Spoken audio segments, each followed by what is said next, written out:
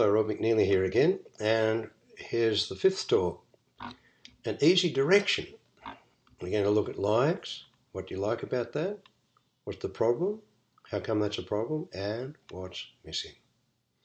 My Irish ancestors have a saying, if you don't know where you're going, you might end up somewhere else. Clients come for therapy, according to Erickson, because of some discontent with the present and a desire to better their future. So instead of asking what's wrong that needs fixing, we can ask what's missing, that if you had it, you'd be okay. Finding what's missing for each individual client gives a direction to our conversation. Erickson told me when a client comes to see you, they always bring their solution with them. Only they don't know that. So have a nice time talking with your clients, helping them to find the solution that they brought that they didn't realise that they brought.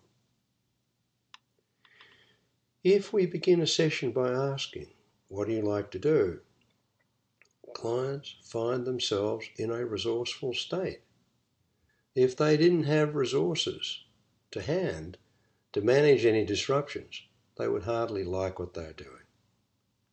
If we then ask, what do you like about that?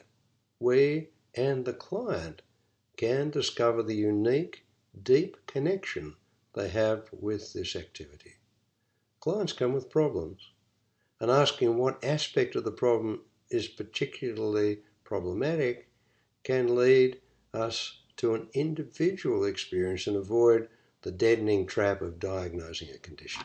So, if we know what's missing for each individual client and we know where to look for it, the stage is set for a respectful and easy hypnotic experience for a client to realise their own unique solution. Well, how do we do that? Well, that's next.